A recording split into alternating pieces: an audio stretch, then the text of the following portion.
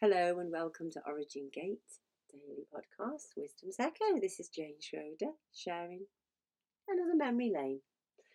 Whoa, well, it's a beautiful sunny day. I finally landed in England, in Chester, and it's been a bit of a whirlwind time.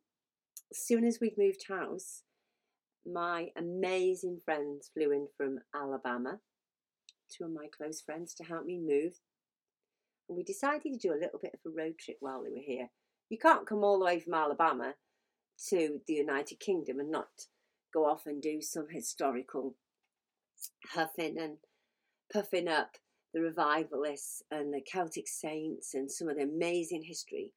So off we went to Wales, South Wales, and we decided to go to lots of different places. And one of the places that I absolutely loved when I lived in Newport, South Wales, is Evan Roberts' chapel. And it sounds like it's quite a small place, but it's has a schoolroom on the side and a huge building, and it's beautiful. And it has the upstairs wooden balcony. And every time I go there, it feels like a very thin place between heaven and earth where you can feel the presence. Now, Evan Roberts, as you know, is well known for the Welsh Revival. And it basically began in 1904. And there's this beautiful lady, Bethan, there, who I've got to know very well. I have spent many an hour listening to her talk about the revival. And there's still an amazing man called Alan, who is in his 90s now, who comes along and will talk all about it and tell you all about the history in the building and what happened at the time. And he was a young boy at the time of the revival. He was actually there. It's incredible. So I took my friends there and we had an awesome time.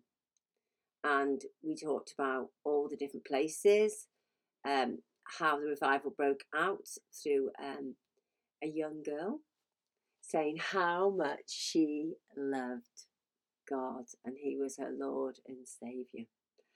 Now, the chapel there, called Moriah Chapel,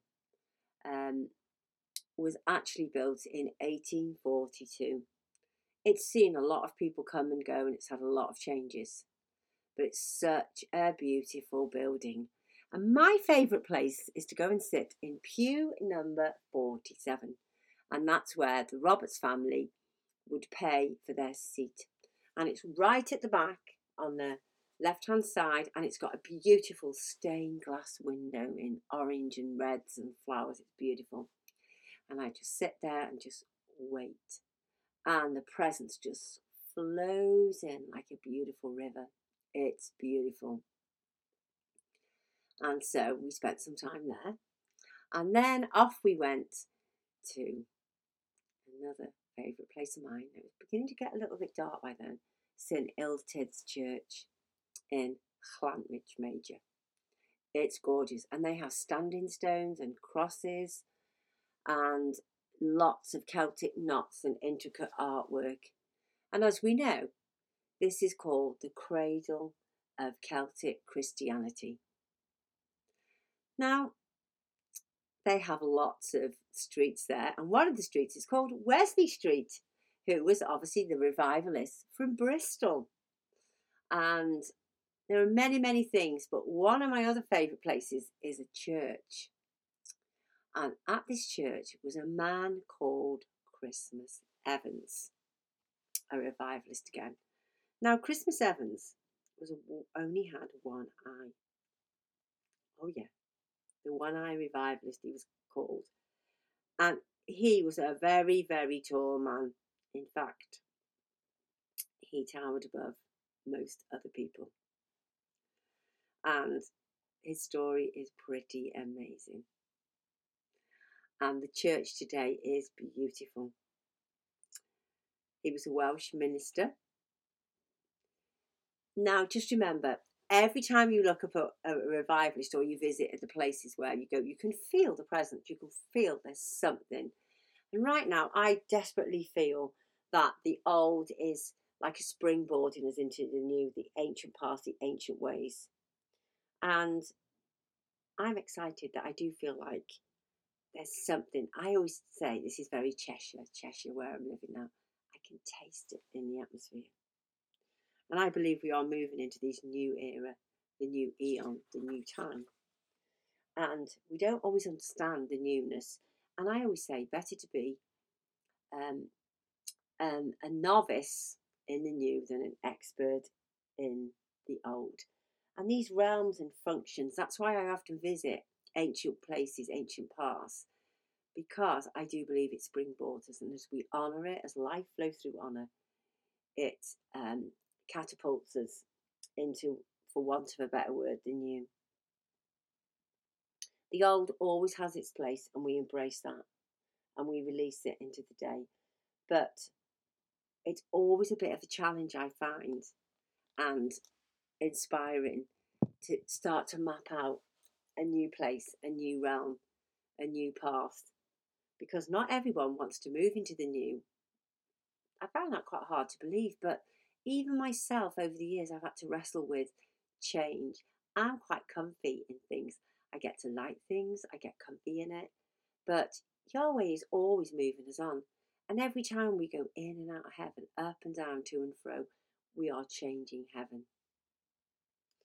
And I love this scripture in Philippians 3:13-14. Paul says, yes, there's a challenge, but it's very inspiring. Forgetting those things that were behind and reaching forth unto those which are before, I press towards the mark of the prize of the high calling of God in Christ Jesus. So we engage in the Yud Hey Vav Hey, in the function, and we walk into Him, into maturity. And I talk to people a lot about walking into Him, being in Him, in oneness, in union, in Him. As my good friend Ian Clayton quotes regularly, we live, we have a life source, we breathe the oxygenation of heaven. We move up and down, to and fro, also moving on the face of the earth. We live and move and have our being, have our life, have our centering, have our shalom, our peace as we sit in the place of rest. It also takes us forward and further into John 4:23-24. This is the New King James Version. The words say, but the hour is coming, and now is upon us, when the true worshippers will worship the Father in spirit and in truth. For the Father is seeking such worship Him. God is spirit, and those who worship Him must worship in spirit and in truth.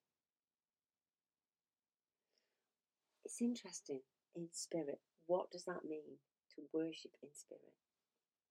I believe we need to learn and remember that God is spirit, not just in the heavenly realms, but on the earthly realms. Our body needs to get accustomed that we are spirit. We are not just flesh, we are spirit. And so this is the place where I have camped for a while. It's not base camp. It's preparing me for more different places of the summit. And being in this place of memory lane and memory and visiting places I visited many times before, it is awesome to read about the different functions and ways that Christmas Evans, Evan Roberts, wow, St David in Pembrokeshire, his incredible cathedral, and the legacy that he left behind for us to walk in is incredible. And I'd just like to read a poem that was written about him. He didn't write it, but it was written in 1994. It's written in Welsh, and he was called Dawid. He wasn't called David, Dowie. I am David, and in the vale of the roses, I have built my house. It is absolutely, whoa. It is, the writing is so small.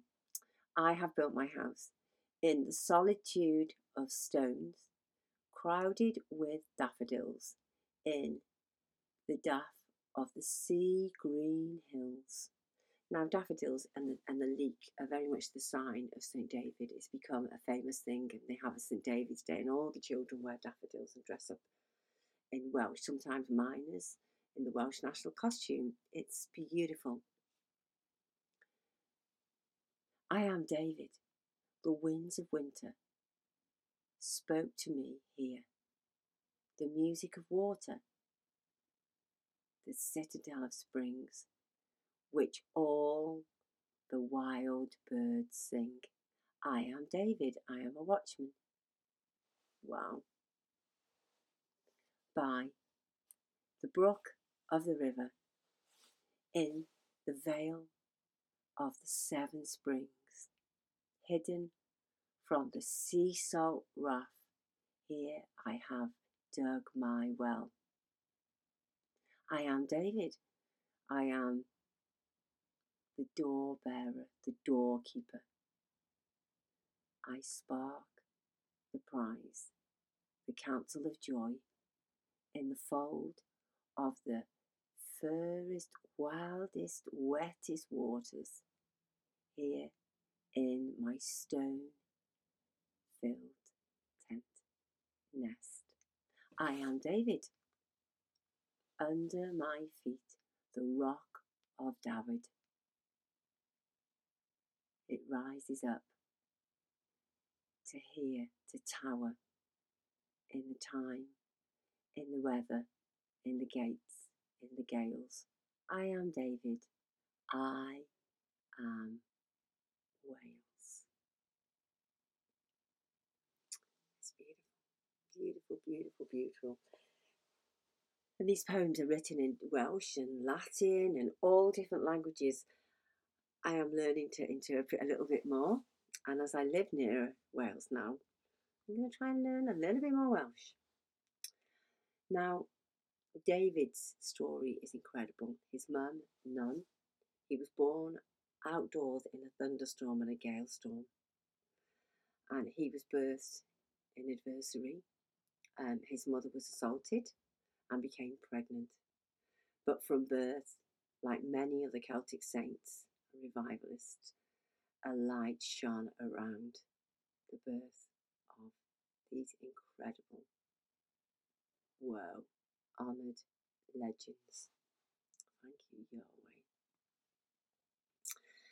And then we decided to go off on a little more of a road trip up onto the moors, and it's called the Golden Road. It's 8 miles long, and it is believed all over the UK, that it's where King Arthur and the knights were, and there was a famous battle of the Boar. Now, there are many places that it is claimed that King Arthur's visited, or it's his grave, or he had a battle. Chester's one of them. They said he had a round table here, and we're not so sure. But one thing we know is that we love the legends and the folklore. And always keep in mind when you're reading online about Celtic saints, particularly Druids, that in that time there were very few people that could read or write. So a lot of these things happened 4th, 5th, 6th, 7th century. By the 11th century, people were a lot more, could read and write a lot better. Their literacy was a lot better. And a lot of the stories were passed down by memory. So I always think, let's keep it in that context. And for me, I will look at anthologies about people.